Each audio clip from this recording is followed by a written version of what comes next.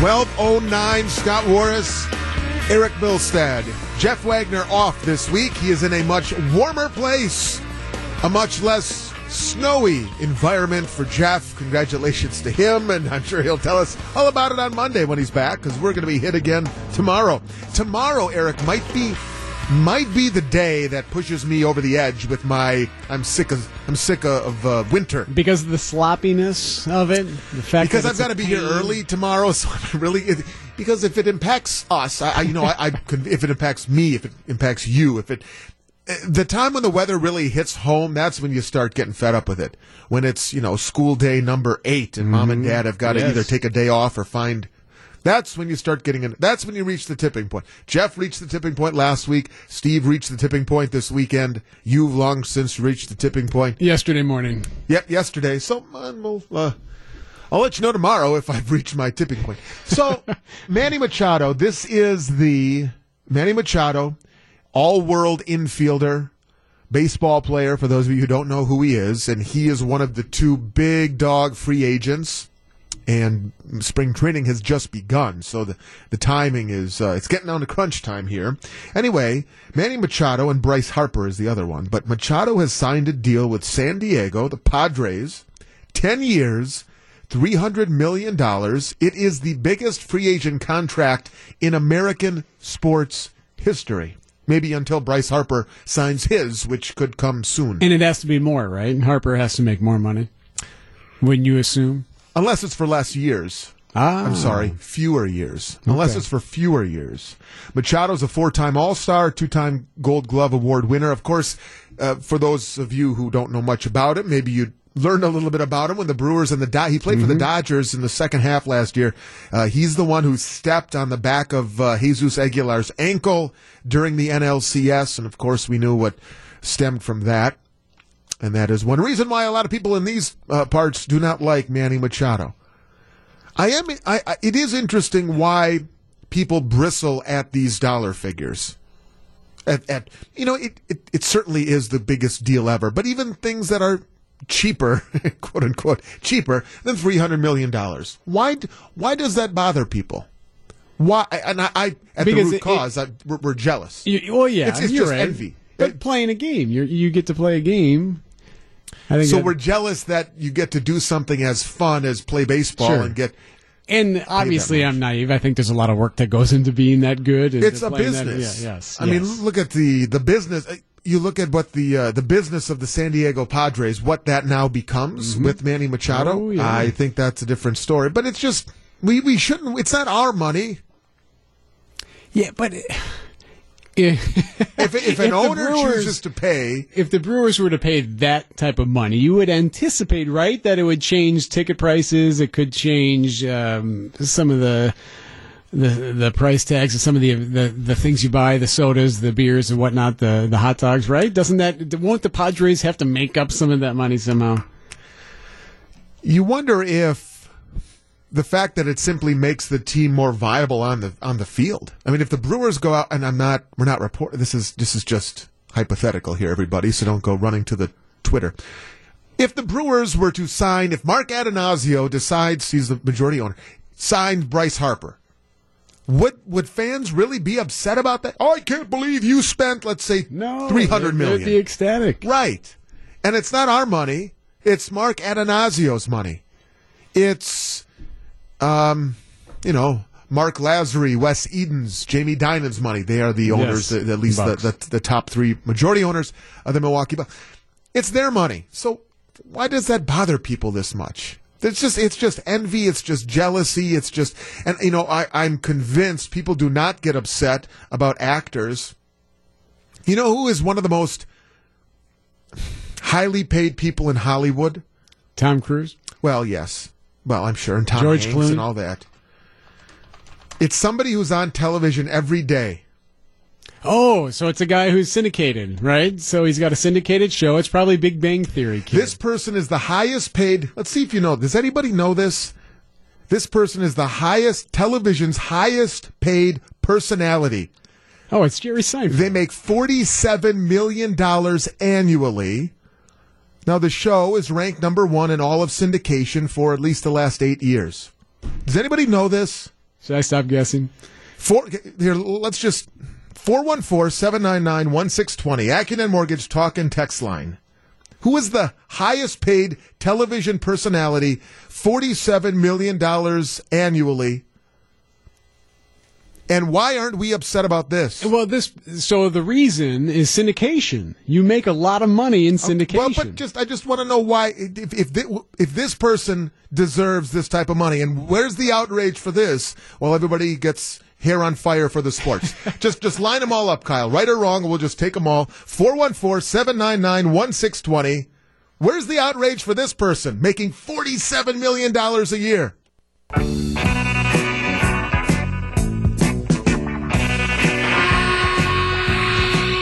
This week's Jeff Wagner Home Improvement Showcase is brought to you by Dramatic Pause. Outdoor Living Unlimited, extending your house into your yard with patios, decks, fire pits, outdoor kitchens, and lots of other great ideas for the ultimate backyard. OutdoorLivingUnlimited.com. This is not how I intended to start the show, but I think we're onto something here, at least out of the gates. Baseball news. Manny Machado, 10 years, $300 million. People don't like it. Why? Because I contest. You're just jealous. You're envious that somebody is getting paid that much to play, in essence, a game. It's a business, but nonetheless, you're playing a game. It's monopoly money. And you're right, and people have texted in. I do understand the fact that Manny Machado is not all that well liked in these parts after what happened during the NLCS when he stepped on the ankle of Jesus Aguilar. Mm-hmm. So anyway, that got us to talking about money and big contracts and sports, and that kind of took us to entertainment. And why don't we get upset when, Tom Hanks or Tom Cruise or other actors not named Tom? I'm trying to think of other ones. Who's Meryl Streep? I mean, how come we can't rattle off how much money they get paid for their most recent deal? But I bring up the point that there is somebody out there in television, and I guarantee you nobody's upset that this person, or at least they haven't voiced their displeasure as frequently as they do for sports, that this person is television's highest paid personality, $47 million per year. $47 million a year. Can you guess who that is? Susie in Mequon, what's your guess? Susie. Oh, I'm sorry. Jerry Springer.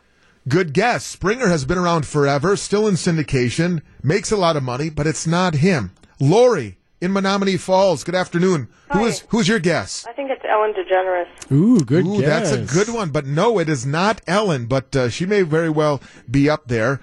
Let's hear from Kevin in Fond du Lac. Hey, Kevin, what's your guess? Oh, I got this. What is it? Who is it?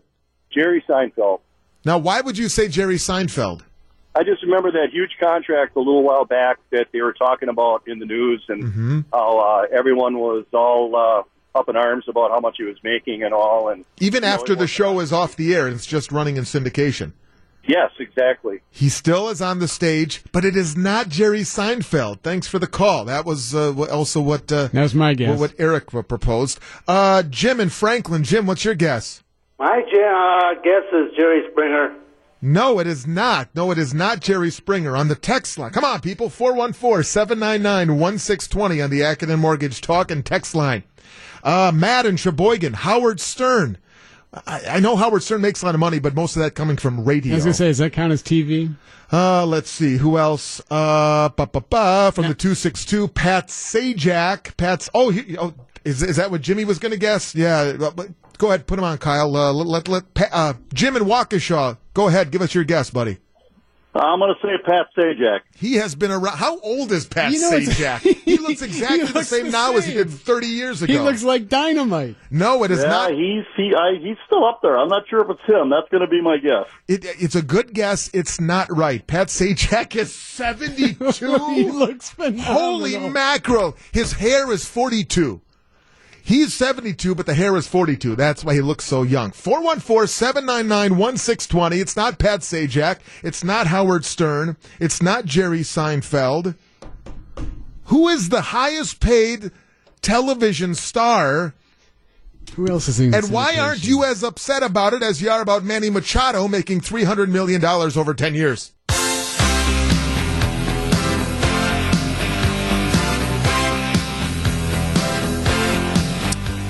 I don't know why people aren't upset about this. Jeff in Fox Points texts in Jimmy Kimmel. Vel in Waukesha says Steve Harvey. These are all good guesses. Again, this is the highest paid TV personality. I'm using this terminology on purpose. I don't know if you picked up on that.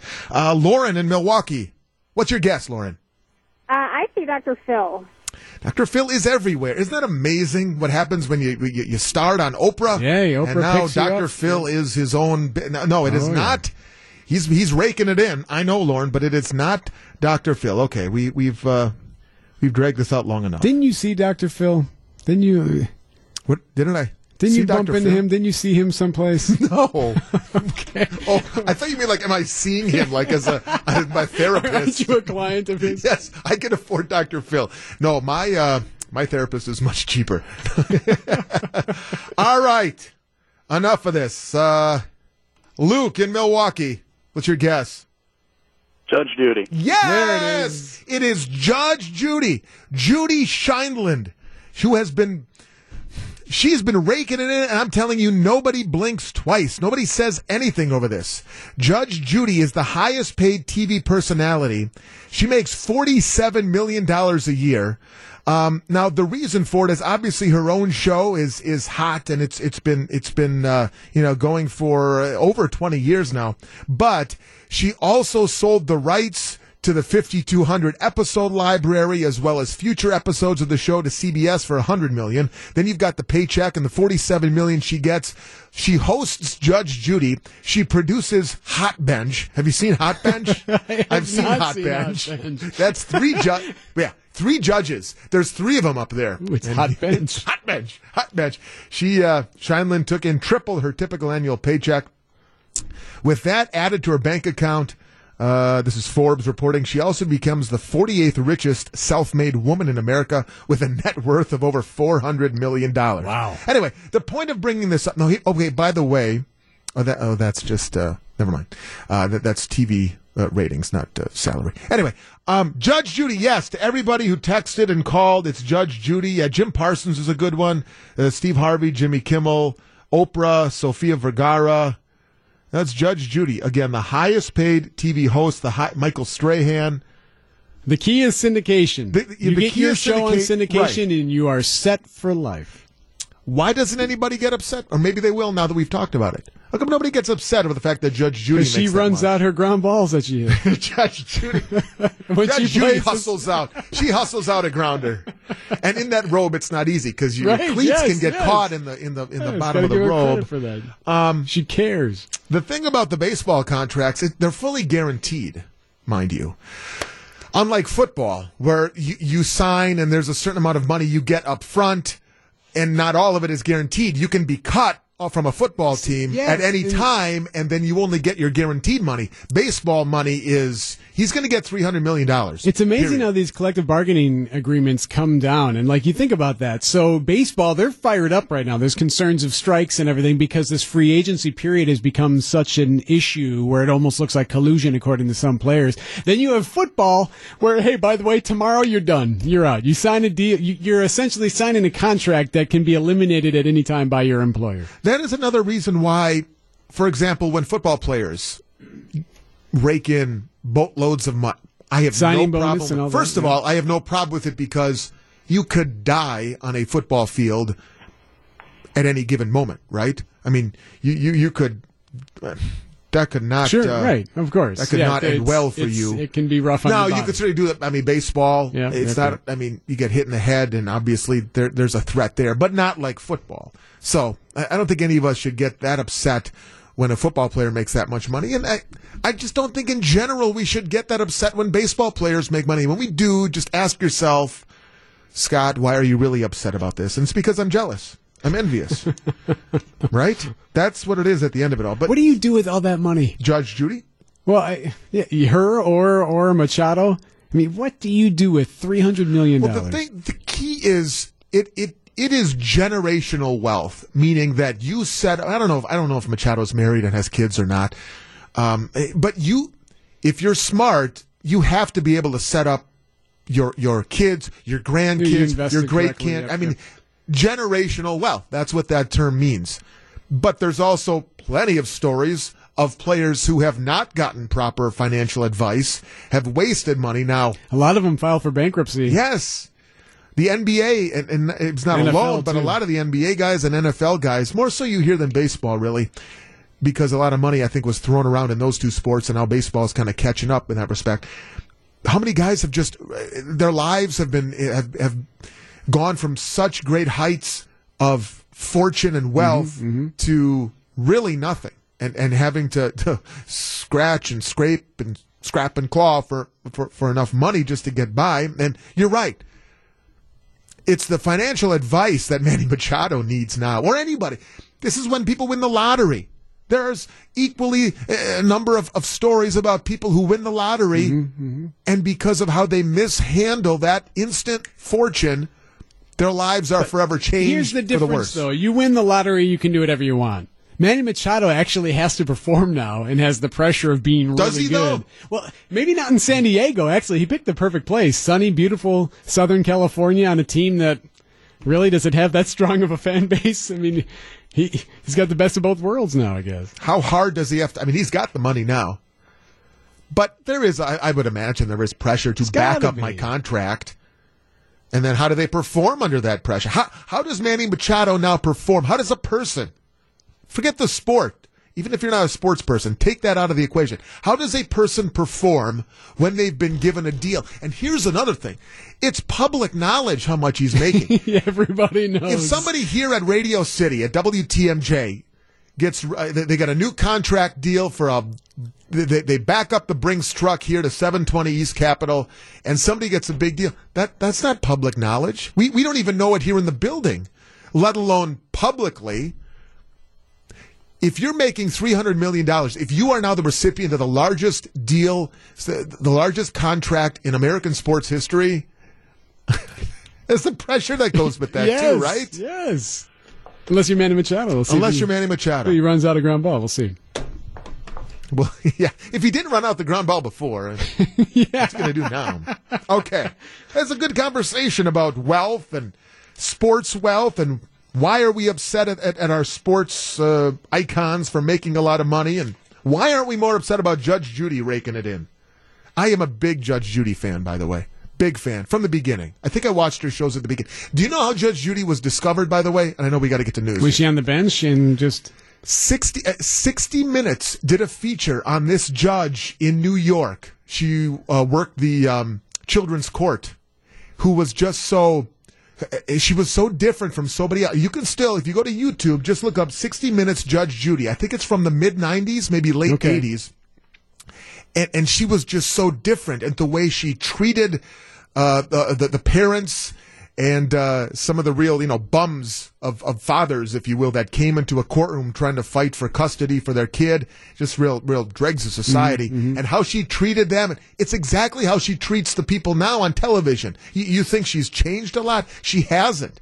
And so from that 60 Minutes, that 10-minute feature on a 60 Minutes episode, I don't know if it was Ed Bradley who interviewed her. Anyway, from that, the producers in Hollywood said, you know what? She might make a great television judge. And by that point, Judge Wapner was getting old, I suppose. You needed to move on from Wapner and bailiff, Rusty the bailiff. The backstory of Judge Judy is fascinating. She was who she was, even when there were no cameras in the courtroom. 60 Minutes finds her, does a feature, and now she's raking it in. Okay, there you have it. The background of Judge Judy. WTMJ, Good Karma Brands, and Versity Blood Center of Wisconsin need your help with the Good Karma Blood Drive at the Milwaukee County Zoo. It is next week. It is 1 week from today, February 26th. Stop by from 7 a.m. till 7 p.m. Give blood, save a life. There will be food and parking for all donors. Plus, you'll also go home with a mystery bag and a ticket to a Brewers game. Maybe that ticket will be for the Padres and the Brewers. You can boo Manny Machado and his $300 million. For more info, go to WTMJ.com or text the word blood to 414-799-1620. Okay.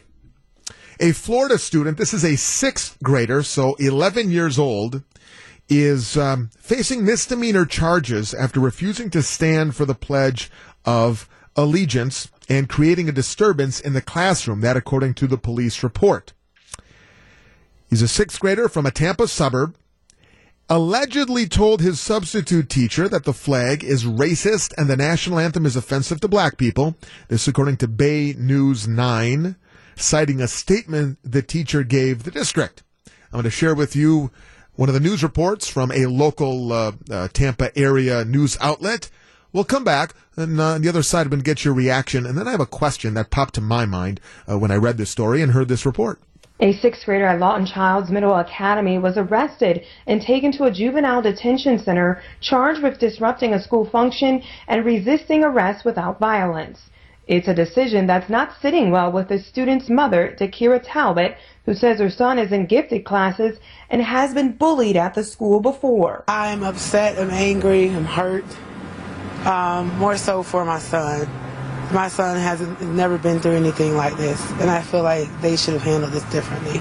The February 4th incident started when a substitute teacher asked the 11-year-old boy to stand up for the pledge. He reportedly told the substitute teacher the flag was racist and the national anthem was offensive to black people.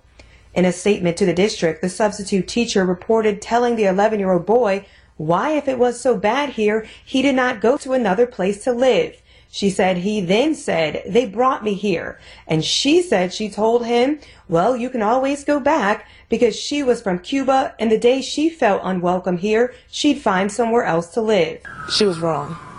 She was way out of place. The substitute teacher then wrote she called the office because she, quote, didn't want to continue dealing with him. According to the arrest affidavit, the student was arrested because he refused to follow multiple commands, repeatedly called school leaders racist, and was disruptive. They said he threatened to get the school resource officer and principal fired and to beat the teacher. An accusation, he says, is just not true. I want the charges dropped, and I want the school to be held accountable and the officer for what happened, because it shouldn't have been handled the way that it was handled. Okay, there is the report. And you're right, Eric, and you said this off the air here, but you're right. This student was arrested and the police were called in because of his words and actions afterwards. This is not, the headline is a little misleading. It's not that he stood for the Pledge of Allegiance and then you're not standing, I'm calling the police. Him, yeah, no, right. It's what happened after. So do you understand how this played out? This child does not stand. This is a substitute teacher, which I think plays a role in all of this as well. You know, the substitute teacher says, we can always go back. I came here from Cuba, she says, and the day I feel I'm not welcome here anymore, I would find another place to live. Alvarez, the teacher, says she calls the office because I don't want to deal with him anymore. Then an officer and a school administrator to try to calm the student down. The administrator asks him to leave the classroom more than 20 times. The student, sixth grader, 11-year-old, allegedly makes threats while being escorted to the office. Police then take the child from the school to a juvenile assessment center. They charge him with disrupting a local function, resisting an officer without violence. Of course, officers, the report details again, would not arrest a student for not standing during the pledge again, but in general would arrest a student for screaming, yelling, and making threats. We heard from the boy's mother. She wants the charges dropped, denies the arrest affidavit, accusing her son of threatening to beat the teacher. She was wrong. She was way out of place, says the mom, as you heard right there. First Amendment rights prevent the school from requiring students to recite the pledge or salute. What's your reaction to that story? 414-799-1620. 414-799-1620 on the Accutane Mortgage Talk and Text line. I'm curious if you have a similar question that I had. 414-799-1620. Headline a little misleading, certainly, and that's a fair question to ask as well. But something else struck me about this. 414-799-1620. We'll go to you next. 12:45.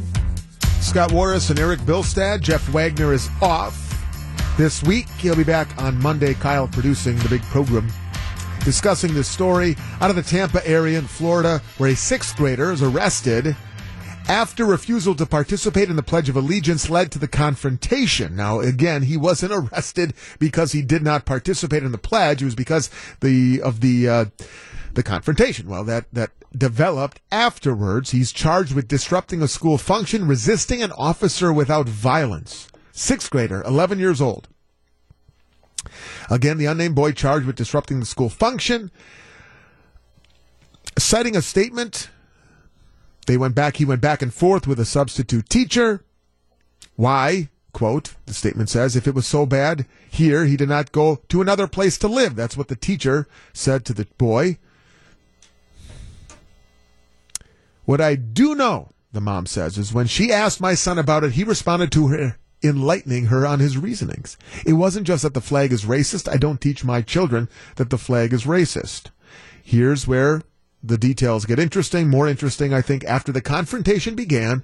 The school's dean of students tried to unsuccessfully calm the student down, asking him to leave the class 20 times.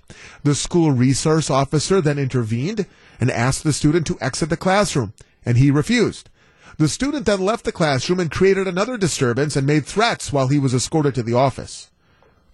The arrest was based on the student's choice to disrupt the classroom, make threats, and resisting the officer's efforts to leave the classroom. Mom denies the son made the threats, says the school did not handle it the way it should have handled it. What do you think? What's your reaction to this? 414-799-1620. Let's start with Adam in Brookfield. Adam, you are up first on WTMJ. Yeah, good afternoon. Hello. To me, this is all about stupid parents not knowing how to treat their kids a proper level of respect for authority. If I would have done this, my late father would have beat me half to death before he pulled me out of the classroom. And it has nothing to do with parents don't know how to raise their kids anymore, and they don't care, and they think their kids' poop doesn't stink. And so you go towards the. I mean, it's how this child has been raised. Is that what you're saying that led him to this outrage? What grade was this kid in? Fourth grade? Sixth grade. 11 years old. 11 years old? Yep. I mean, man, I feared my dad when I was in high school. Like an 11-year-old kid doing that to a parent. I mean, I love my father on his deathbed, but I still feared him. Okay. And there's a level of respect that's demanded, and it should be done. All right. Appreciate the call, Adam. 414-799-1620 on the Academ Mortgage Talk and Text line. To Fred in West Bend. What say you, Fred? Well, a couple of things. Legally, the teacher shouldn't have said what she said to the boy. Morally, she was 100% right on. She lived in a foreign country, so she's speaking from experience about what she did. And as far as the young man, he talked like he had knowledge about certain things when he started talking about racism and the flag and stuff. He's got some knowledge from somewhere, some negative knowledge. But there should be a teaching on the flag and what it stands for. And my father, my brother, myself, and so many of my cousins are all veterans, and lots of people died for that flag, black, white, Hispanic, it doesn't matter. They died for the flag, and I think the young man needs to respect the flag. And what about, Fred, what about what unfolded after? Okay, he does not stand, he does not pledge allegiance. Clearly, he wants to behave like an adult, and so he needs to see what adults get when they break the law. Okay, I don't have any problem with charging him. He should be charged, absolutely. If he's not charged, he will probably get worse because he got away with it, and he'll continue to behave the same way he behaved. Okay. Thanks for the call, Fred. Appreciate it. 414-799-1620. I'm going to ask you, Eric, you, the father of children about this age, right? 11 years old, 6th grade. That's in your wheelhouse, if you will. What do you think about how this was handled post-pledge, shall we say? Man, I am very sensitive to not being a parent who will try to get in the way and dictate and decide or complain or file a grievance on something that may have been determined in class, you know what I mean? But after looking at this, I would never want to be a substitute teacher. Like, that sounds like the worst job ever, especially for middle school. And God bless you if you do that. But I would never want to be a substitute teacher. Like you don't know the rules. You're not quite sure how to handle each kid. You don't know the tendencies of each kid. And that takes some time to work out. Ask any teacher. They know which ones are the ones they got to figure out a little bit different and speak to differently and kind of work the nuances. No, thank you. My gosh. Stronger man than me could do that, or woman. Michelle in Waterford, the brat deserves what he gets. Jeff, Fox Point, I think students who threaten teachers should receive criminal or juvenile charges. Mike in Waukesha, the kid was disruptive. This is on the text line here. The kid was disruptive, and therefore it was handled properly. Kids do not rule the teachers. Substitute notwithstanding. 414-799-1620. We'll take a couple more calls, and I'll tell you the question that I had, the immediate reaction I had to this story. 414-799-1620. 414-799-1620. We got some good calls coming in. Maybe we'll carry this over the news.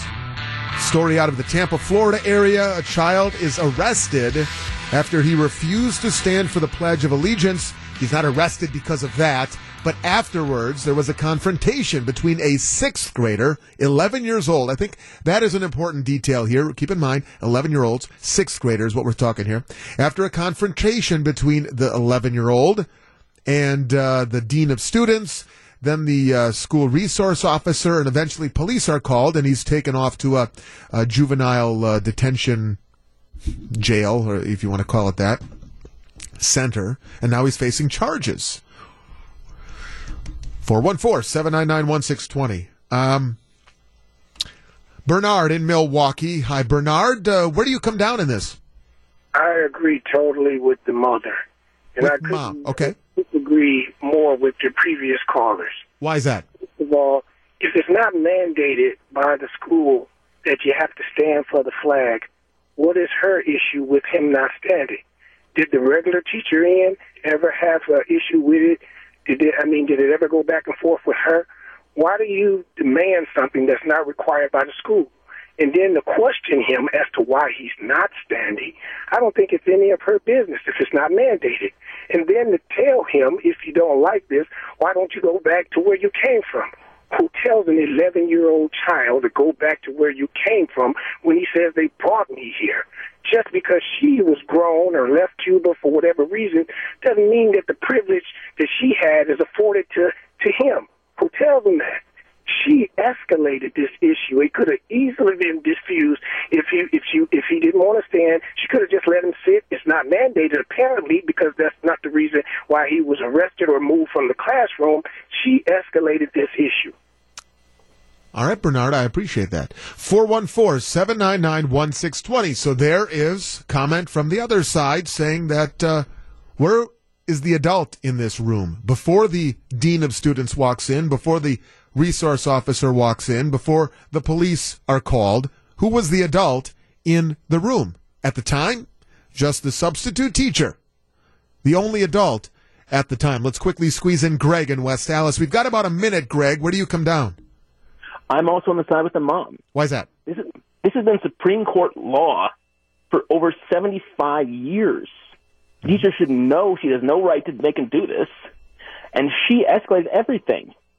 If she had dropped a racial slur or insulted Trump in front of some student who was against these things, and he flipped out, would we be really arguing for anyone but the student in this matter? Thanks for the call, Greg. 414-799-1620. We'll get to some texts if you want to weigh in as well. And then this is interesting. It's getting a little interesting now, isn't it? 414-799-1620.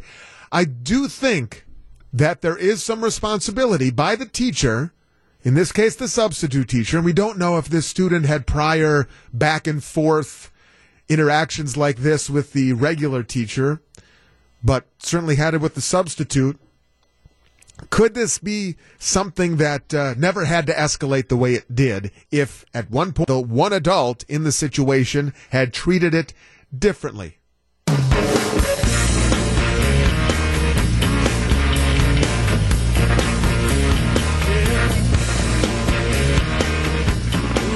Hour number 2 of the Wagnerless extravaganza. Scott Warras, Eric Bilstead. Still pouring through the Manny Machado contract. What's in there? I'm just jealous. Well, the Brewers got Moose, though, so what's the problem? Yeah, it's a good signing. Might play second base. Well, you can never have enough bats. Everybody was worried about where's he going to play? Where's Shaw going to play? Just, you know what? You can never have enough good players on your team. You'll figure it out. And Craig Counsell sure as heck figured it out last year. And now he's got all spring training to figure it out this year. All right. Right before the news, last few minutes, talking about the story out of Tampa, Florida, 6th grader, 11 years old, arrested after failing to stand for the Pledge of Allegiance. That's not why the kid was arrested. It's because of what ensued afterward. The substitute teacher says, I'm sick of dealing with him. They had a little back and forth where the teacher said, because she apparently was from Cuba, if you don't like it, you can always go back because I came here from Cuba. The day I don't feel welcome, I'll find another place to live. So her and this 6th grader, 11-year-old, have a back and forth. Eventually the teacher says, you know what, I've had arguing with you. I'm going to call the central office, the main office. The dean of students comes in. The dean of students apparently said after 20 times asking him to leave the classroom, the kid refused to go, calls in the school resource officer. Resource officer intervenes, asks the student to exit the classroom, still refused.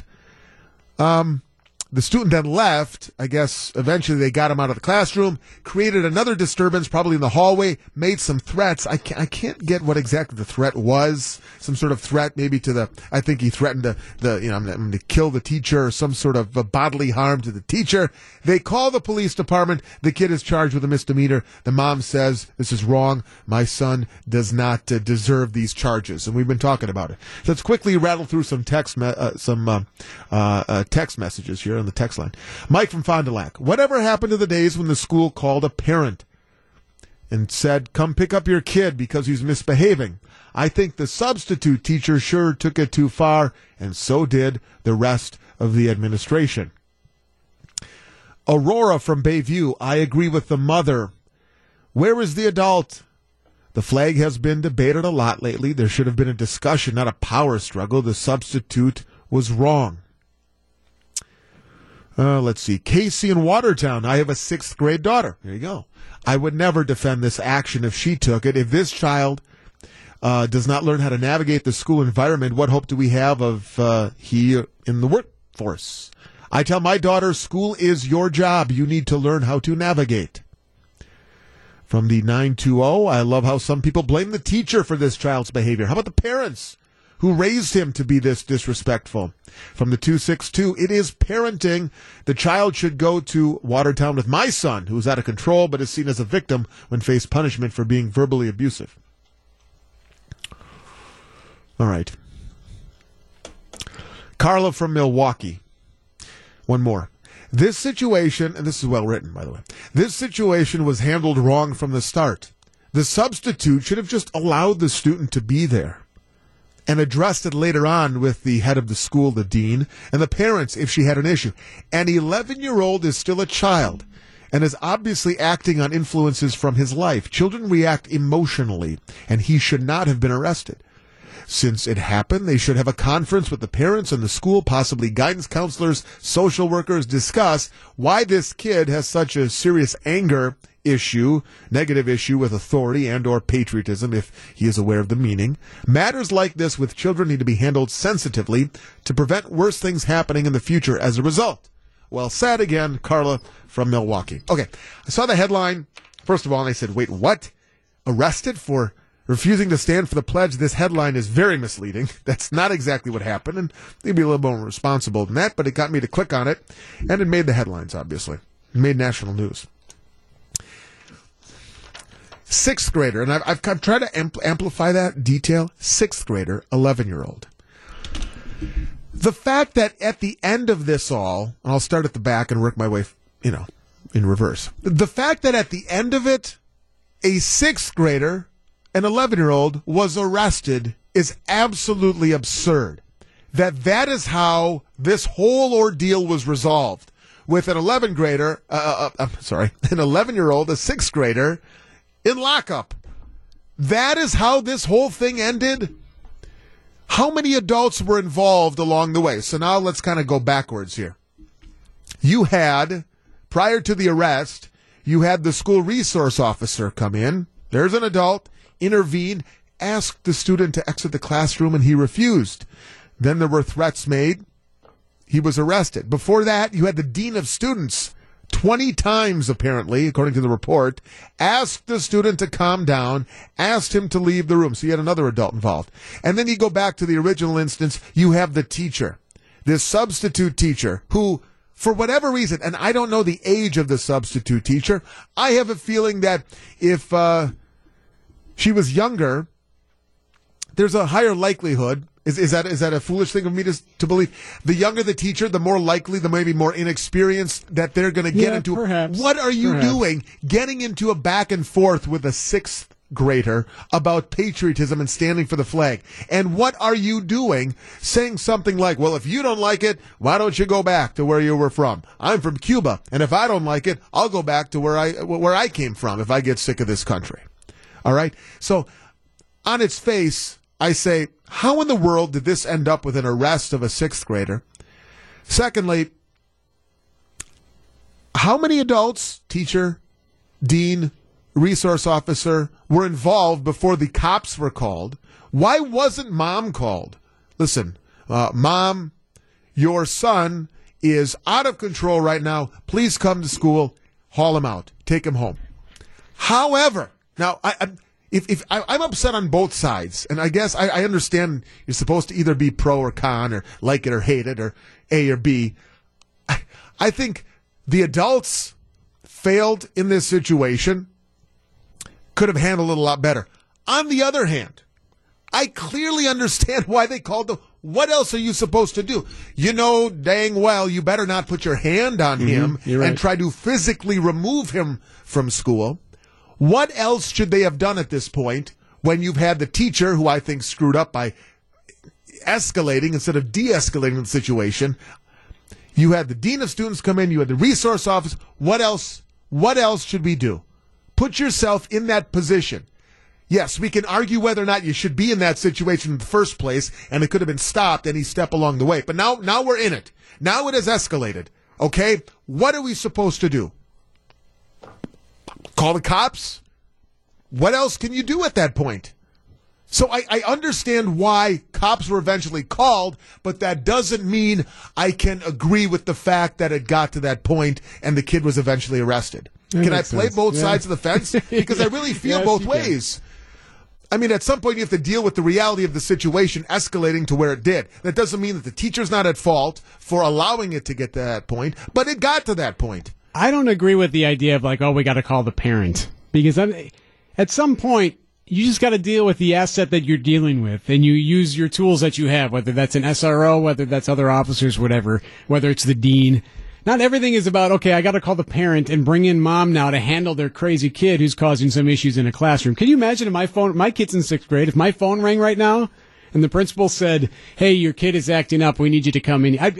Well, I'm at least a half hour away to start. No, you would say, hey, okay, well, do what you need to do to get the kid under control. I'll see you when I see you. I just don't understand how that's on the parent to come and then restrain the child or to help get the child to relax.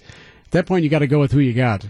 And if that's the police, then that's the police. Yeah, unfortunately, if the kid is going to act up that much. And another point made by the 262 on the text line, 414-799-1620, Academ Mortgage Talk and Text line.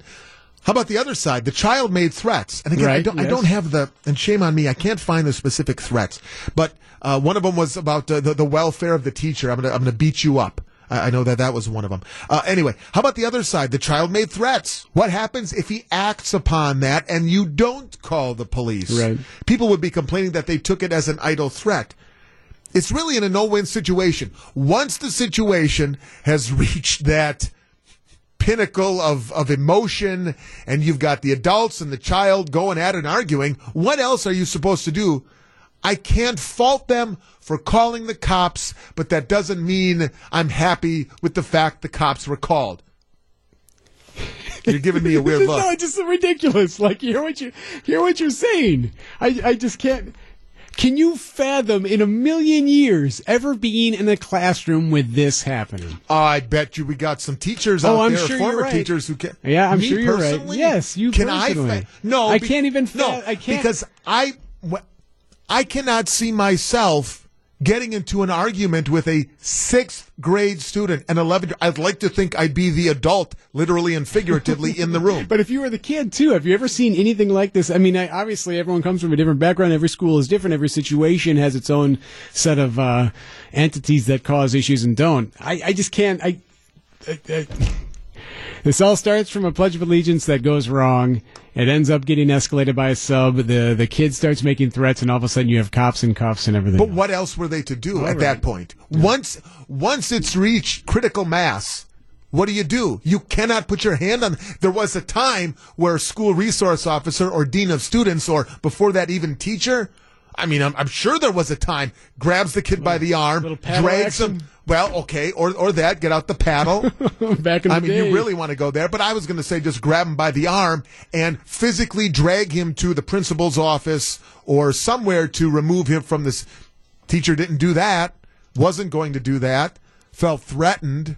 There's a lot in this if you actually break down this situation and how it unfolded.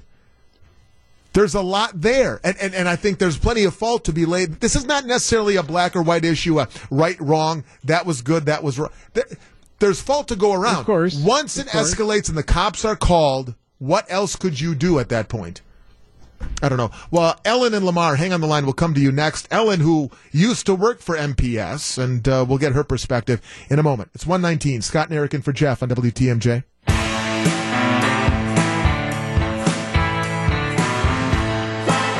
The 262 clearly heard me only halfway through the rant. Go teach a day in middle school. You have no idea. I know I don't have any idea. I'm just saying a teacher, an adult could probably handle the situation better than arguing with a student about the Pledge of, with a 6th grade student about the Pledge of Allegiance. That was the first mistake. Once you get the dean and all this other stuff involved, and the kids make, what else are you supposed to do? You can't touch the kid. How else are you going to get him out of the room if he refuses to go? Call the cops? It sounds absurd, but what else is a teacher supposed to do at that point? Right. I don't like the fact it's gotten to this point, but in 2019, yeah, go ahead. Put your hand on the kid. I guarantee you we're still talking about the story, just a whole different angle. Okay, promised we'd get to Lamar and Ellen. First up, it's Ellen in Whitefish Bay. Ellen, you bring some perspective here as a former educator. Yes, I was a school social worker in the Milwaukee Public Schools for 16 years. And I worked in a K-6 school, kindergarten through 6th grade, which eventually turned into a K-8 school. What we would have done, first of all, is get somebody in the room. I think a huge part of this was the fact that it was a sub-teacher. He had no relationship with this person, no trust, no background. And so the temptation to go ahead and act out was powerful. I think that was number one. Number two, once it started, I think there needs to be a better way to signal when a teacher needs help than what's currently available. So what I would have done is probably ask one of the other students to go to the principal's office, or just call him up, right, give him a note, and send somebody to the office to get help. That's the second thing I would have done. I would not have challenged the student so much right then and there. That just seems silly. Why are you getting into a debate, as heated as the topic may be? Why are you even looking to debate a 6th grader? You can't, because you're not going to win. First of all, everybody's she had no credibility with the student. That was number one. Number two, there are certain things, school safety, etc. There are rules for school safety. Ellen, let me ask you this, because I got to move on to Lamar. Yes. In the end, once it has escalated, do you have any problem with the cops having been called? Once it got to that point where dean, school resource officer, teacher, kids making threats, kid isn't leaving the classroom, what other recourse is there? Well, if you can't reach a parent, if you cannot reach a parent or a guardian or a relative or anybody else who has any influence with him, we used to have what we called school safety officials. Well, but that's kind of like the school resource officer. Well, but they're part of the police department. Right. And so, if a student is out of control and is threatening to, specific threats to hurt themselves or somebody else or hurt the teacher, you don't have much choice. You don't have any other choice. The other thing is she had no background. The teacher, sub-teacher, had no background to previous behavior. I can't, I don't know if this child has ever had any problems in the class. Yeah, that I don't know. And Ellen, I got to cut you off because I promised we'd get to Lamar. Lamar in Orlando, you're on WTMJ. Hi, Lamar. How you doing? Thanks for taking my call. I don't know if you mentioned this, but the substitute was subsequently fired and not allowed to be at that district anymore because of the way this was handled. And I am extraordinarily disappointed. I have subbed down here a few times. I'm disappointed from start to finish. First of all, the sub did challenge the kid and clearly upset this kid. And according to local reports, this kid does not have prior disciplinary issues. So whatever that sub, the exchange between the kid and the sub, really set this kid off. Now, am I disappointed that police were subsequently called? Well, yeah, because I think that this kid was pushed to a point that he shouldn't have. Should that kid have made threats? No. Should the kid face responsibility for those threats? Yes. Should the kid have been charged? No. And I think the school resource officer also failed because the school resource officers are uniformed officers here in Orange County, Orlando. They're all Orange County Sheriff's Department officials, and they all typically have a relationship with the kids, and they know them. They're usually the ones, they're there to not make arrests, but to kind of keep the peace, and they should have had enough a relationship with the kid to get the kid to calm down. So based on that, knowing, number one, this kid didn't have any prior major issues, that tells me that sub really push this kid. Yep. And Lamar, I got to let you. Lamar, I got to let you go. No, you make a good point that substitute teacher is not going to has been let go, and will not be having any other substitution assignments in this school district. Again, adults let this kid down in the end, and it should never have escalated to that point. But once you get to that point, as rightly or wrongly as you feel police should have been called, put yourself in that situation. What would you do once it's gotten to that point? Threats have been made. Can't touch the kid, that's for sure. What would you do? I think in this instance, the police were only the natural step. Now, you could argue whether or not charges should be filed. That's another step, maybe a little bit too far.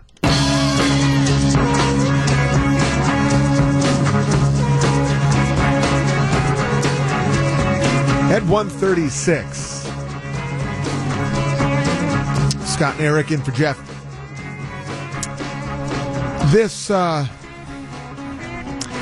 I share this next story with you just to, unfortunately, remind people who think that racism. There are cries of racism throughout this country all the time, and I think sometimes wrongly so. And what bothers me the most about cries of racism that aren't racism, that isn't racism, I should say, is that it does a disservice to true examples of this type of hate.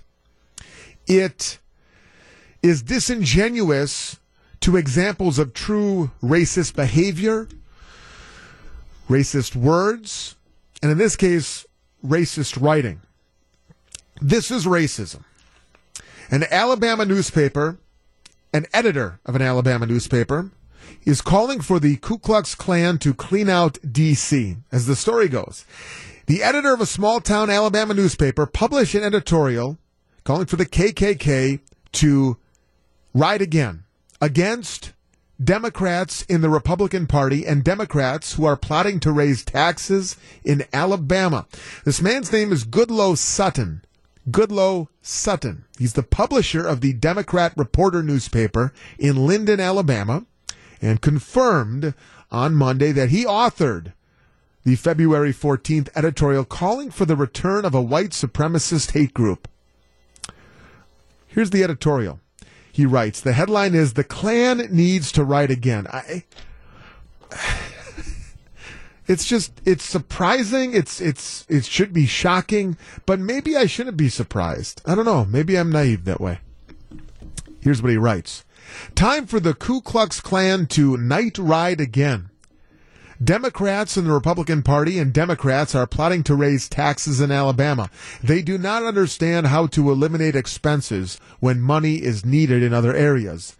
This socialist communist ideology sounds good to the ignorant, the uneducated, and the simple-minded people. People who do not understand the Constitution do not like to be responsible. Slaves, just freed after the Civil War, were not stupid. At times they borrowed their former masters' robes and horses and rode through the night to frighten some evildoer. Sometimes they had to kill one or two of them, but so what? This is the same so what used when Democrats got us into World War I and World War II. Then they got us fighting in Korea. Next, when the industrial Northeast wanted more money, they got us in the Vietnam War and now into the Middle East War. If you haven't noticed, they did away with the draft so their sons would not have to go into battle. And he closes with this. Seems like the Klan would be welcome to raid the gated communities up there. They call them compounds now. Truly, they are the ruling class. He says, if we could get the Klan, this is in an interview, if we could get the Klan to go up there and clean out D.C., we'd all have been better off. As to elaborate what he meant by cleaning up D.C., he suggests lynching in this interview after he fesses up to writing this editorial. He says, we'll get the hemp ropes out, loop them over a tall limb, and hang all of them. When asked if he felt it was appropriate for the publisher of a newspaper to call for the lynching of Americans, he doubled down on his position. He says, quote, it's not calling for the lynching of Americans. These are socialist communists we're talking about. Do you know what socialism and communism is? I read you the editorial itself. Sutton says he didn't know any Klan remaining in the area, stating most died out after the 1960s. He welcomed people to call him, write him a letter, or boycott him. I think that's going to happen, by the way. He's worked at the paper since '64, inherited the publication from his father. Sutton and the newspaper received national acclaim in the 1990s for their reporting on a corrupt local sheriff, incidentally. In 2015, he ran a headline, Selma Black Thugs Murder Demopolite Saturday Night. At that time, the paper had about 3,000 subscribers. Linden is located about 100 miles due west of Montgomery near the Mississippi border. To the point of being a newspaper editor writing this, he says, as a newspaper editor myself, it's disturbing to see this type of editorial printed. Somebody said via email, granted, I'm the editor of a student newspaper, but this is Chip Brownlee, by the way, editor-in-chief, managing editor, respectively, at the Auburn Plainsman. So they're getting other perspectives now from this field of expertise. Granted, I'm the editor of a student newspaper, but all newspapers should be held to the highest ethical and moral standards. Editorials should be about new ideas, constructive criticism, and opinions backed up by facts.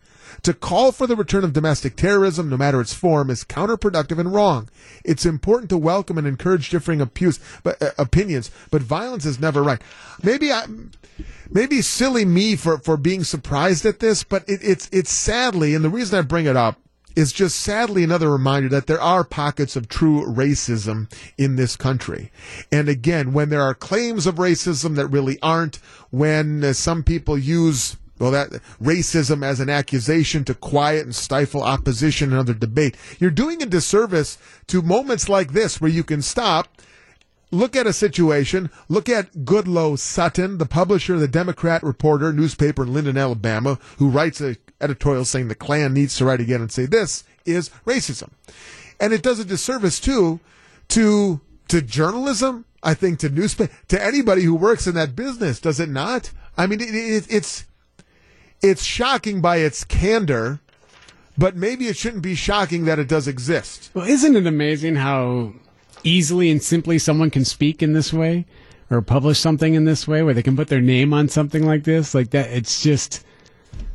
And then proudly do follow-up interviews saying, yes, I wrote this, I said that.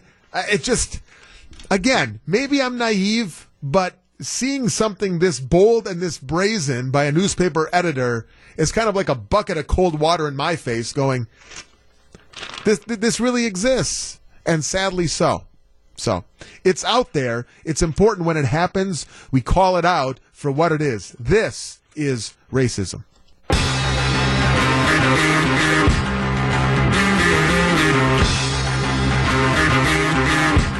WTMJ, Good Karma Brands, and Versity Blood Center of Wisconsin need your help for the Good Karma Blood Drive at the Milwaukee County Zoo. This is next Tuesday, 1 week from today, the 26th. Stop by from 7 a.m. till 7 p.m. to give blood, save a life. There will be food and parking for all donors. Plus, you'll also go home with a mystery bag and a ticket to a Brewers game. For more information, go to WTMJ.com or text the word BLOOD, B-L-O-O-D, to 414-799-1620. Now, tell me this baseball rumor mill. I saw this coming. You got something happening So now? Manny Machado, the big story today was that he signed a 10-year, $300 million deal with the Padres. Well, the Padres still have one of the lowest payrolls, even with Machado now in the books. And they are not ruling out, it's still a possibility that the other big fish, Bryce Harper, could also end up in Southern California with the San Diego Padres. Now, that's not a done deal or anything even close to that yet, but it's something that is not being ruled out. Could you imagine that? If they get both of them, that would be great. Again, I see everything through a Brewers fan lens. Go disappear in Southern California. I mean, shy of being in the American League. Right. That's about as good as it would get. Put him in one of the other divisions. Yep. Away. Plus, you still got to battle with the Dodgers. I mean, I realize even if you have Machado and Harper, you're right there. But still, you still have some competition in that division. Oh, that would be sweet. I'm still paranoid that the Cubs are going to do something, and at the last second, Theo Epstein and those guys, they find ways. And I know the Ricketts yesterday, the ownership of the Cubs, said we don't have money. That's why we're not making a move, because we're out of money. We have to pay the guys we have. I'm paranoid that the Cubs are going to do something Cubsy, and again, see everything through a Brewers fan's lens. I get it. All right, just a couple of minutes before 2:00, and this kind of ties in, I think you could maybe say or maybe claim, to that last story that I read from the story out of Alabama with that very racist editorial by a newspaper editor. How about this one? Tell me what you think about this. Is this racist, or is this simply chronicling history? There's a small town in Maryland, Taneytown, we'll call it, Taneytown, Maryland. They're hoping that they're constructing a big Civil War memorial. And they're hoping to build a big tourist destination, get some tourist dollars, a little cha-ching here off this. And it's a part of the memorial is going to feature a large portrait of John Wilkes Booth, presidential assassin, John Wilkes Booth. The report in the Washington Post says that the city council of Taneytown has now thrown its support behind the proposed monument, which was designed by a sculptor who in 2016 organized a rally to protect the Confederate flag in Pennsylvania. So file that away, by the way. There was one member on the council who is opposed to the monument, saying he fears it'll make the city a lightning rod for criticism. This councilman, the lone dissenting voice said, "To think you'd put a portrait of John Wilkes Booth that's the same size as Lincoln, as Grant here, I just can't support that. Booth's family didn't even want to mark his own grave." Remember that, by the way. Supporters of the memorial believe it will not be pro-Confederate, will instead aim to tell both sides of the American Civil War. Town officials hope that the memorial will attract buses and tourists and bring prosperity to their small town. Why does it have to be considered a memorial, at least his piece of it? It's John Wilkes Booth. He shot the president. Can't we just have him on the side somewhere saying, hey, here, by the way, here's this guy? Why does it have to have the same... Why does it have to be the same size? Yes, same everything. Oh, well, we got to tell both sides. He shot the president. He shot him and killed him. He's an assassinator of one of the country's best commander-in-chiefs, and we're going to give him big old top billing? No, obviously you can mention, you can learn about it, but does it have to be side by side next? Why does it have to look like a CNN or a cable news thing where I look up and I see both faces right there looking at me? It shouldn't be that way. So the size is what bothers, a little bit why bothers you. Yes. Why? And by the way, here's the one of the most terrible people in the country's history. Only one person on the city council is against this. the quote that I read. To think you'd put a portrait of John Wilkes Booth that's the same size as Lincoln, as Grant here, I can't support that. 414-799-1620. Let's just do this quickly. What's your reaction to this? Does this bother you? Would this be bothersome to you that a portrait, the figure of John Wilkes Booth at this proposed site and this proposed tourist destination? What's next? A statue? You're going to throw a statue up of him? 414-799-1620 on the Academy Mortgage Talk and text line.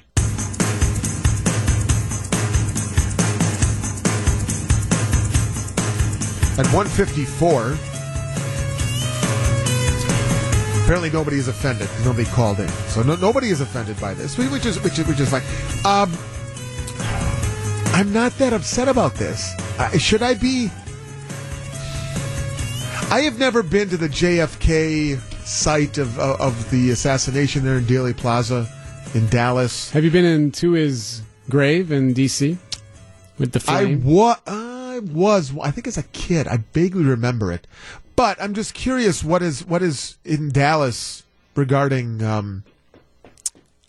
Oswald. I mean, again, the story is out of this Taneytown, Maryland. They're building a massive Civil War memorial, and as part of it, a large portrait of John Wilkes Booth. That's what they're adding to this, or they want to have it part of the deal here. Some people aren't upset. One council member is not upset about this. To think you'd put a portrait of John Wilkes Booth that's the same size as Lincoln, as Grant here, I just can't support that. Isn't that part of the history, though? Yes, it's part of the history, but why do you need...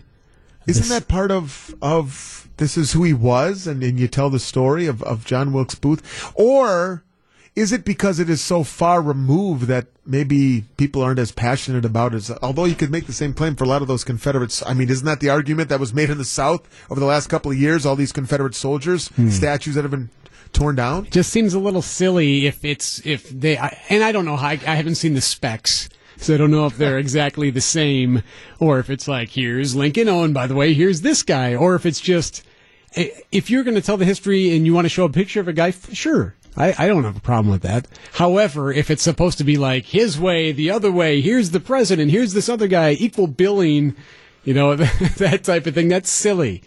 He assassinated the president. Okay. He should not deserve that. Okay, all right. So let's take the Confederate element out of this.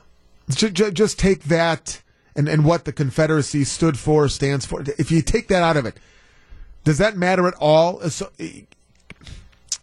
the fact that he assassinated a president, should that diminish his role or his appearance or his recognition inside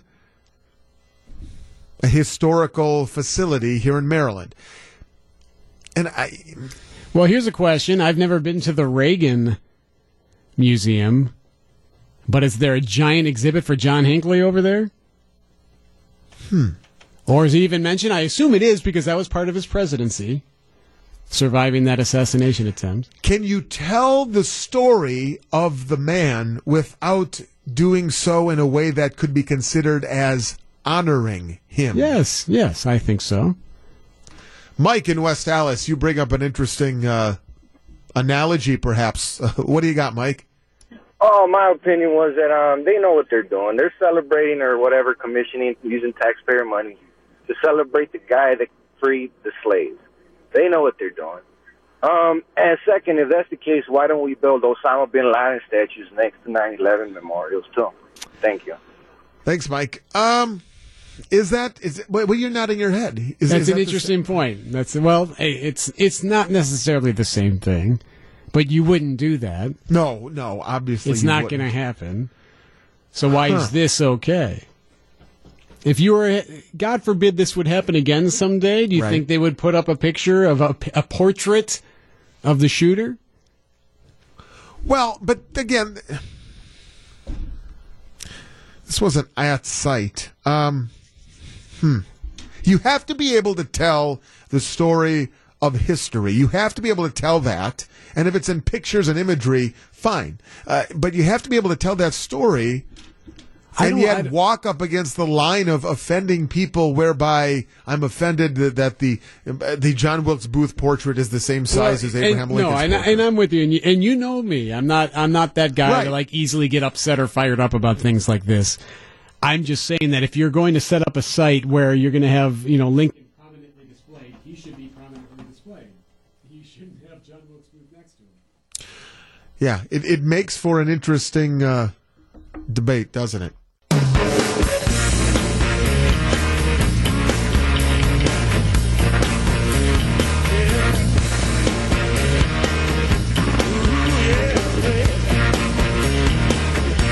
I never knew that was in his theme song. Ooh, yeah, baby. I didn't know that it's like a subliminal message. I hadn't picked up on that before. Interesting. Things you hear when you're in this spot, in this seat. Scott Warras in for Jeff, Eric Bilstad, Kyle producing. It's 2:09. We've got about an hour left, and then John and Melissa take over. This interesting proposal in California. How many times does a topic start with, hey, look at this interesting proposal in California? Every proposal in California is interesting. A no speed limit lane. Let's get to that in a second. But first, as we've been hearing throughout the day, and we did again in that newscast, might the stadium sales tax actually sunset? Well, pump the brakes on that. Well, I'm asking. Well, so here's the deal. Now, the latest report looking into the matter, the most recent study, said sometime next year, maybe mid-2020, something around there. Now, we've heard studies like this before, though. We've seen this come up where, hey, it's going to end in 2014, and here we are. So there's that. But the new angle to this now, and that's why the Stadium District Board Executive Director was on with Gene this morning, Mike Duckett, was because lawmakers in Madison are now currently circulating a bill to end it cold turkey at the end of the year. The Band-Aid comes off, no more, well, maybe we'll see. It would be, nope, you're done. Sales tax over. It's Van Wongard and Tim Carpenter, yep. state senators. And bipartisan group. Rep Bob, is it Whitkey? Whitkey, I think. Anyway, wow. What are people going to complain about after that? I mean, there are still, and I'll bet you right now, if we said, let's do this right now. Let's do it right now. We are going to say it. 414-799-1620, Accident Mortgage talk and text line. Right here in 2019, are you still upset about the 0.1% sales tax, stadium sales tax that went into being in 1996? I know that still bothers a lot of you. Explain why you're still so upset about it all these years later. What is this, 23 years later? There were some who left being a fan of baseball over that. Did not come back. That and the strike. We had that strike in, 94? Yes. Had the strike and then this, and after that, many people I've spoken with in the past are like, I'm done. Now, the Brewers were in the NLCS last year. Sometimes winning cures everything. Who knows? Maybe not. Let me just do this as an experiment here. I believe, because do we not hear from people anytime you talk about some sort of sports-related topic and how much money, and you talked about Machado and how much money the Brewers make, and I'm still paying one. Is everybody over this? Is there anybody within the sound of our voices that is still upset all these decades later over 0.1% sales tax? The revenue goes towards retiring the $290 million construction debt, stadium maintenance. Maybe not. Nobody's calling. Did you open up the phone lines? Don't you love that? Let's open up. Open up.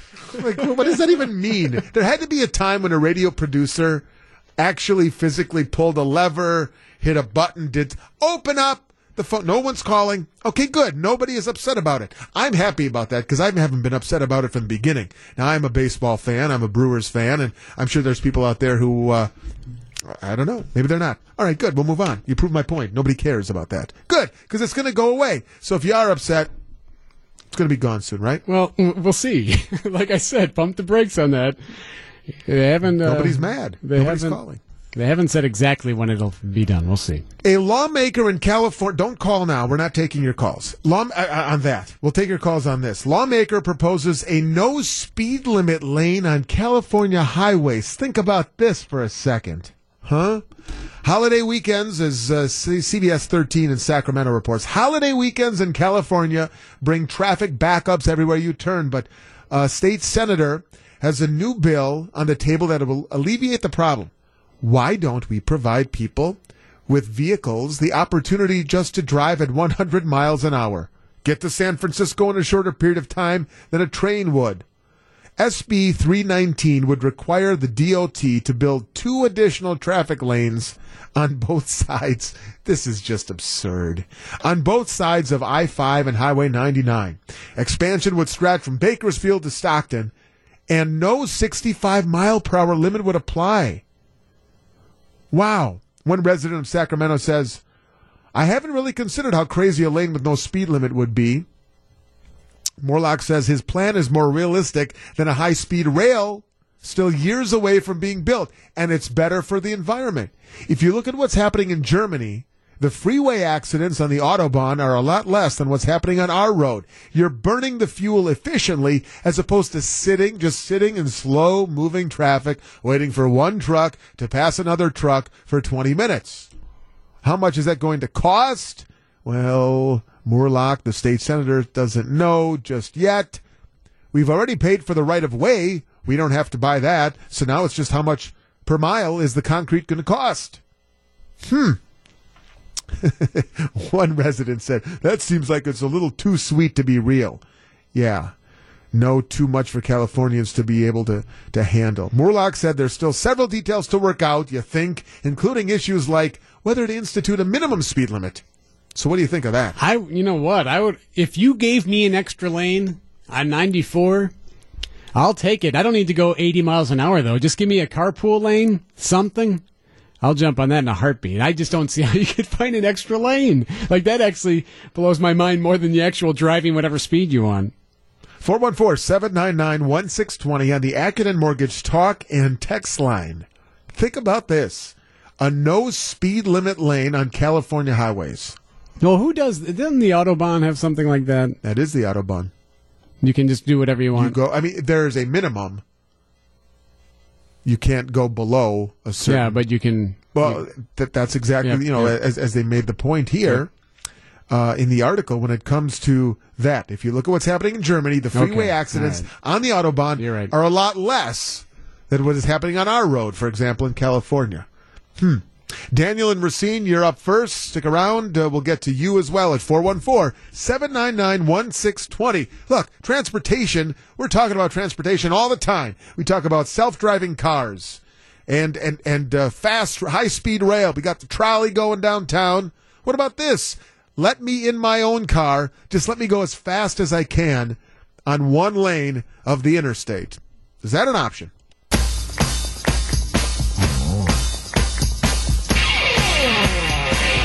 I love the fact that more people care about more people, at least right now, care about California proposing a no speed limit lane than expiring the stadium sales tax. It's been 20 plus years in the sales tax. Well, that's what I would like to have would like to have thought that people have even if people who were upset about it have since moved on. But yes, we are indeed now talking about a no speed limit lane on a California highway. They're thinking about. They think about everything in California. But remember, whenever something happens in California, it just takes a while for it to shift from left to right, from west to east. Those ideas slowly work their way across the country. Now, whether they're ever enacted or not is a whole other thing. But nonetheless, I can't imagine how great that would be to talk about like the Autobahn here. Like we'd have some kind of lane like that here.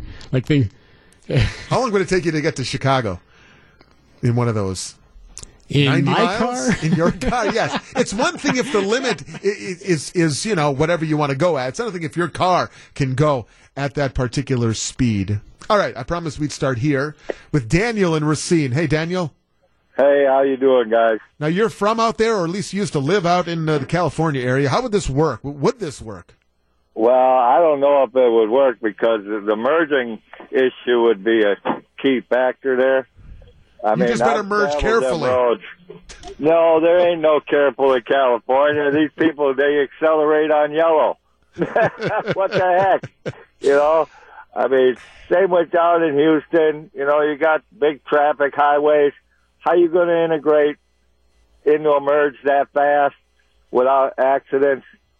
I mean, it would have to be elevated somehow. You would have to work through a lot of potential questions like the merging issue. Thanks, Daniel. I appreciate it. 414-799-1620. John in Sussex. You're on WTMJ. Yeah, give me another lane. Okay. The first two right lanes for semis and cars. Okay. And then the far left lane, like in Illinois, just for cars.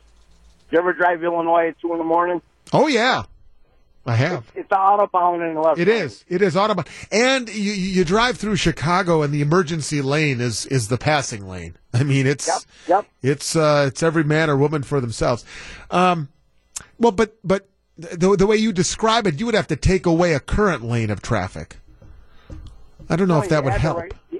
You add another lane on the right side, and you just shift everything over to the right. Mm-hmm.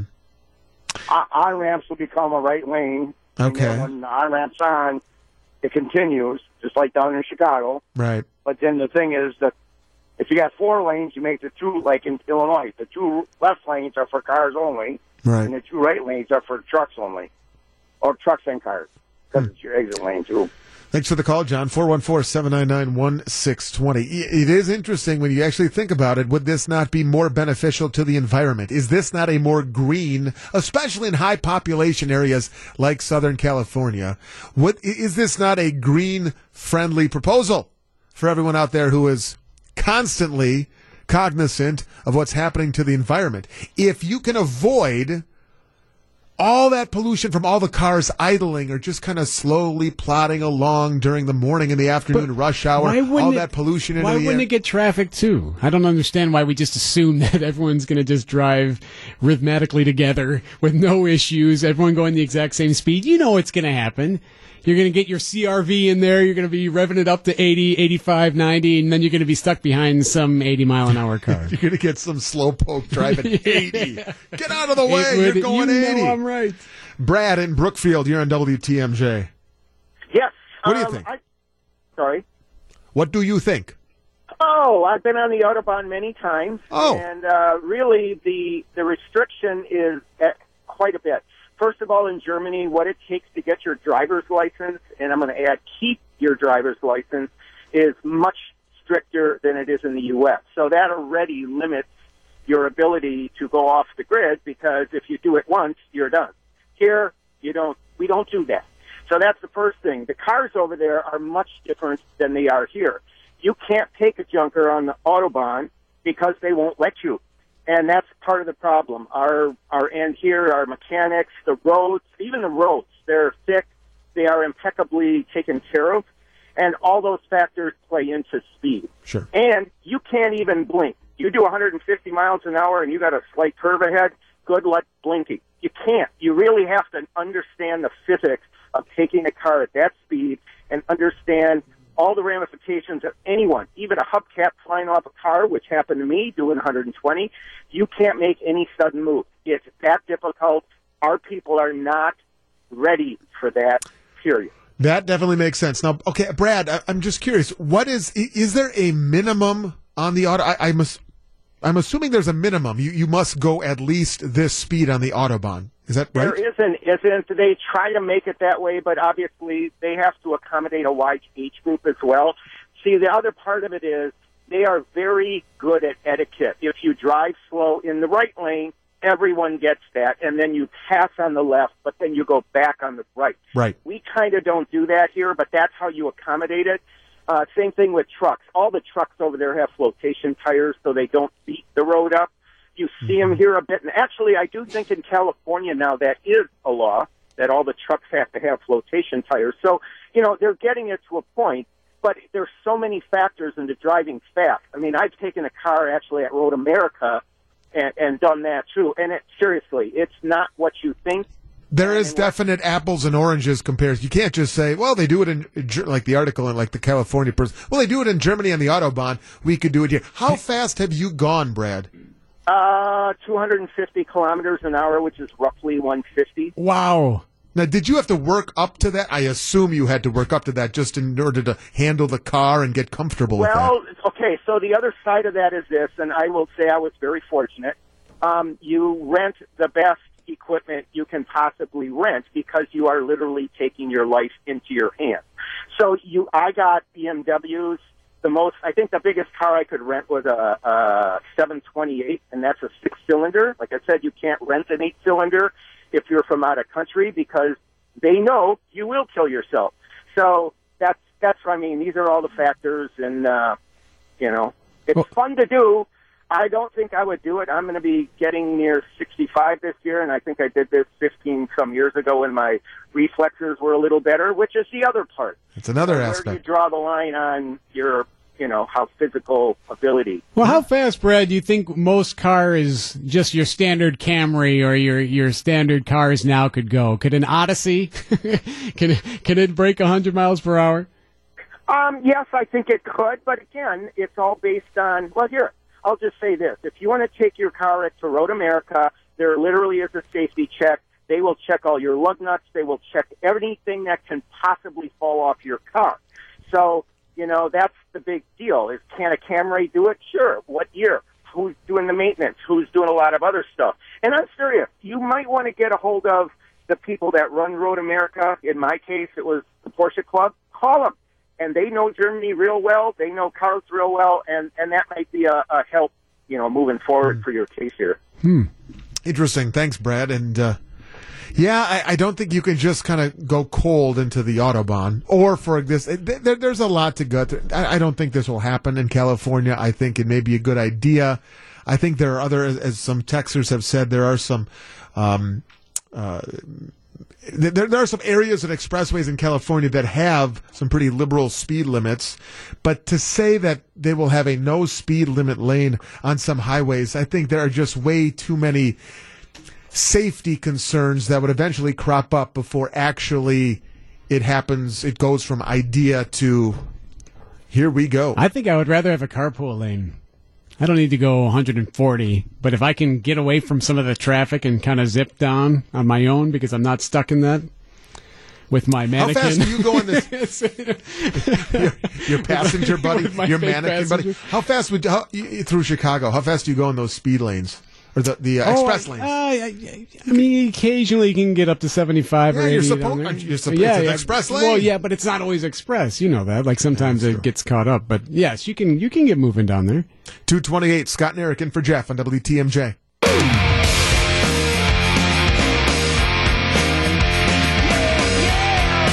2:36.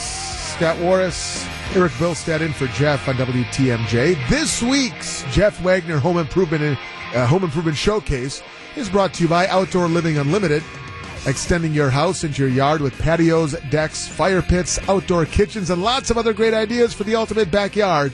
OutdoorLivingUnlimited.com. Okay, 2 minutes ago I said, call me a skeptic. I am a skeptic, and maybe it's an inferiority complex I have about this city in which I've been born, bred, raised, reside. Until we officially hear the announcement from Democratic Party Chair Tom Perez that says Milwaukee is the host city for the 2020 Democratic National Convention, I just don't buy. I don't buy it. I don't think we're going to beat out Miami or Houston.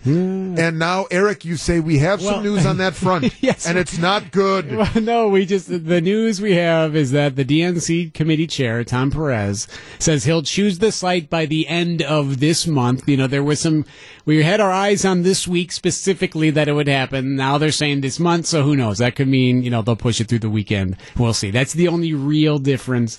Milwaukee's still garnering buzz as the perceived favorite. According to Perez, each finalist still has a shot. He talked about Houston a little bit. Houston is trying to show that it can collect the private funding without leaning on the oil and gas industry. Miami's issue is really the humidity and the traffic. that comes with what can be July in Miami. Milwaukee, smaller city with questions about its accommodations. So that's really the issue. Charlotte, I guess, would be a comparable city. I think they've held it before. To Milwaukee. Right. Right. Yes, Charlotte does. And where was it when you were there? Didn't you and Sykes go? Oh, well, that was Cleveland. Well, that's Cleveland, yeah. So how did Cleveland handle it? See, that's the thing. And the images I still have of trying to navigate, and you really can't navigate. You can't navigate the downtown area with a vehicle. Like, that just simply will not happen. The best way to describe it, I would say, is you picture rings of security. So obviously the Fiserv Forum is the epicenter. Sure. Right? Yep, Fiserv Forum and Wisconsin probably Center. the Wisconsin Center. But that, three squares block, city block, right? Three square blocks of Fiserv Forum, probably Panther Arena, and then right next door to that is the Wisconsin Center. The Bradley Center site will be vacant by then, whatever. Right. But you basically will have that as the epicenter for all the activity. And then you'll have a barricade of security, and I mean barricades. I mean high, can't climb over fences, a metal detector checkpoints, only maybe 2 or 3 tents through which only credentialed individuals, media or otherwise, will be allowed to get through. You have that center ring, then you have a secondary ring of security, maybe 5 blocks out, whereby only certain credentialed members of the media and any dignitaries and whatnot could get in. And then you have another ring of security, another 9-10 blocks out. I'll be honest, after seeing it up close and very personal a couple of years ago in Cleveland, if you have to work downtown, if you live downtown, if you have to have any business in the downtown area, good luck for that week. Because I don't know how you go about your regular business when this happens, if this happens. Here's a question, and I mean this seriously, because I think it's exciting to see something like this happen. Obviously, in our profession, that's would be an exciting we see week. It through radio right. eyes. But I will ask this: what's in it for the city? Meaning, not the attention that the city receives, but what's in it for the people that live downtown? What's in it for them? What do they get from this, other than, at least according to what you just said, a huge hassle? Look, I have a tough time answering that question.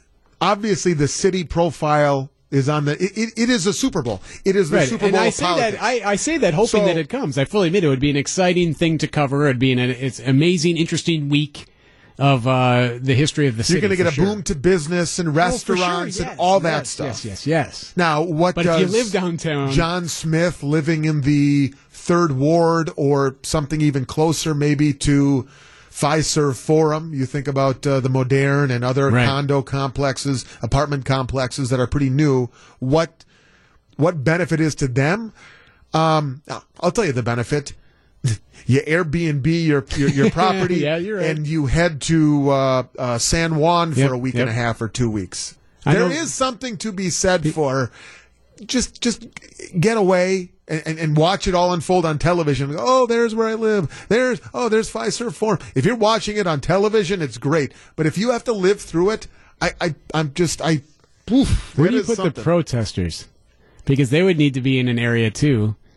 You have to find a spot for them, all the demonstrators. There are certain demonstration areas. And I remember where the remember Bradley Center is now. You could do that. I remember in Cleveland there were maybe 2 or 3 city blocks that were quite literally penned off with fences. I'm like, what is happening there? And an officer said, that's where the protesters are going to be tomorrow.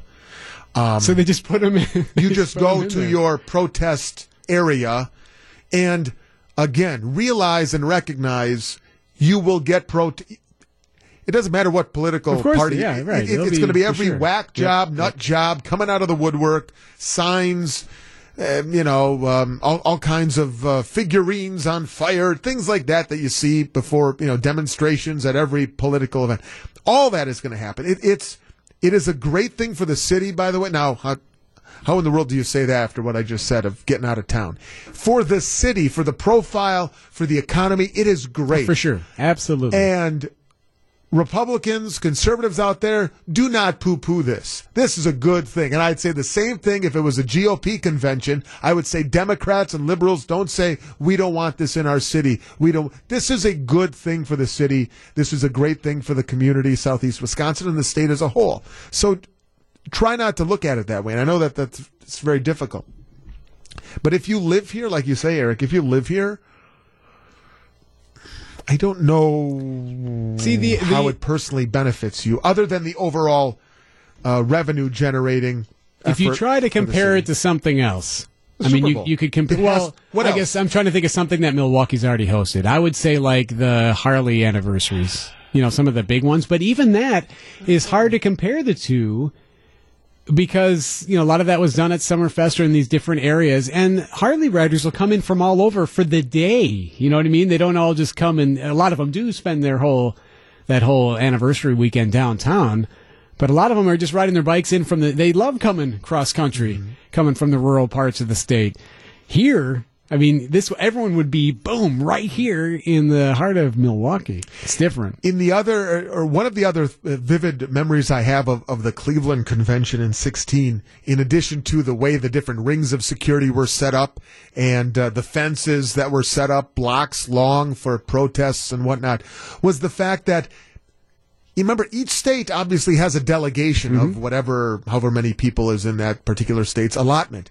They have to stay somewhere, and they all have to converge on the convention center every day for the business of the day, eventually leading up to the official nomination itself. I remember in Cleveland hearing of different delegations that, just by virtue of hotel space, were staying an hour and a half outside of Cleveland.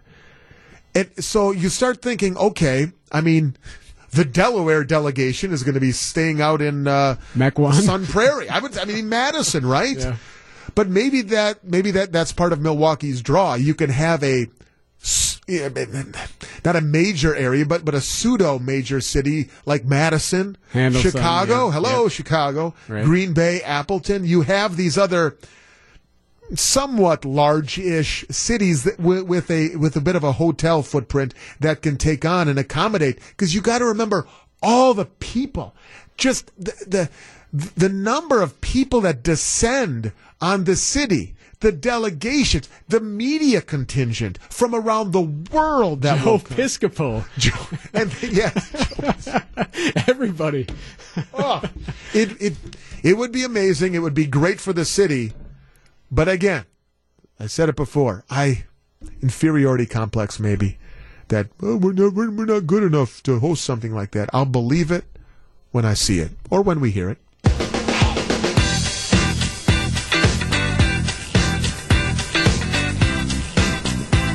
Certainly Wisconsin's Afternoon News with John and Melissa will have the very latest on that. That is just a sad story.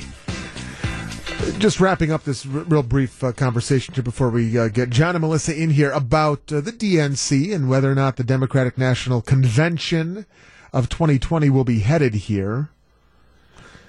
Bernie Fever could be here. Sanders Palooza could be here. And again, I'll say the same thing now with Bernie Sanders as I did when Elizabeth Warren announced a couple of weeks back. You missed your shot, right? I mean, will Bernie Sanders be ever any closer to capturing his party's nomination than he was last time around? And as we all learned last time around, it was going to be Hillary's no matter what he did. I mean, I think of what Sanders and what Warren stand for and are touting, and it's been there, done that. And there are others now who are kind of taking the mantle from them, regardless of the fact that it's, in Bernie's case, socialism. We know how that works out. But doesn't name recognition play a role in this? Just like if Joe Biden were to throw his hat into the ring, when you have the name recognition that Sanders has, that Biden has, doesn't that bring them above half the list already, if not to the top, as far as name recognition? So then all of a sudden they are considered a front runner?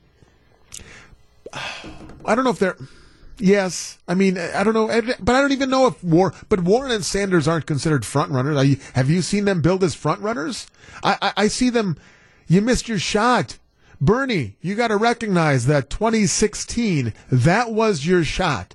That was as good as it'll ever be for you. And look what you did. Look how close you came. And it wasn't meant to be, obviously. And Elizabeth Warren just seems tired. Again, who from the Democrats at this point, who of these Democrats can seriously threaten the president? I have a hard... I mean, everybody loves Kamala Harris. It's Kamala, by the way. I saw an interview with her. Kamala. I mean, everybody loves Kamala Harris. Sherrod Brown is somebody who... I know there are some, like Chris Matthews, who tout Sherrod Brown. I think the biggest threat would be the name you said, Joe Biden, at this point. Joe Biden, I think, if Joe Biden gets into this race today, he is the immediate front runner for that party's nomination. Just because of recognition. Yes. Even though you would think it would be an odd choice for him, given his age, the fact that he's a male and he's running against a bunch of women who are also running. And I know you want to say gender doesn't matter, but in many respects it does. And the strategists think of this when they're trying to figure out how they can help them campaign. They think of that and don't think for a second that Biden, pictures of him massaging women, touching women inappropriately or uncomfortably, because we've seen, how that's popped up. Mm-hmm. Don't think for a second those wouldn't be shown over and over and over again. Oh, absolutely. No, that would be used against him. But I think his name recognition, more so, you asked the question about Sanders or Warren. I don't think name recognition. For some reason, when I hear their name, I think old and tired. And we've heard your line. We've heard your rhetoric. Been there, done that. What else you got? But Biden, yes, he ran for president. But by the way, he had 8 years as vice president in there. That comes with more clout than anything that Sanders or Warren can bring to the table. And name recognition. And the name recognition. And look, Joe Biden is pretty well liked in the unofficial. Would you have a beer with this person type survey? I think a lot of people wouldn't mind having a beer with Joe Biden, even if you're a Republican. I mean, he's an affable. There's a likability to him. His personal story of tragedy, I think, can be endearing to some who are, riding the fence a little bit, politically speaking. And you're right. It would just take a while before Uncle Joe drops a few gaffes on the air and misspeaks. And next thing you know, you've got an ad or a picture of him, awkwardly touching this person when he was swearing in the family, to the Senate, things like that. There's plenty of stuff. Plagiarism also, by the way, in his past, which will probably come up again. So, Joe Biden, if he enters the race here and now, front runner. Other than that, what else you got?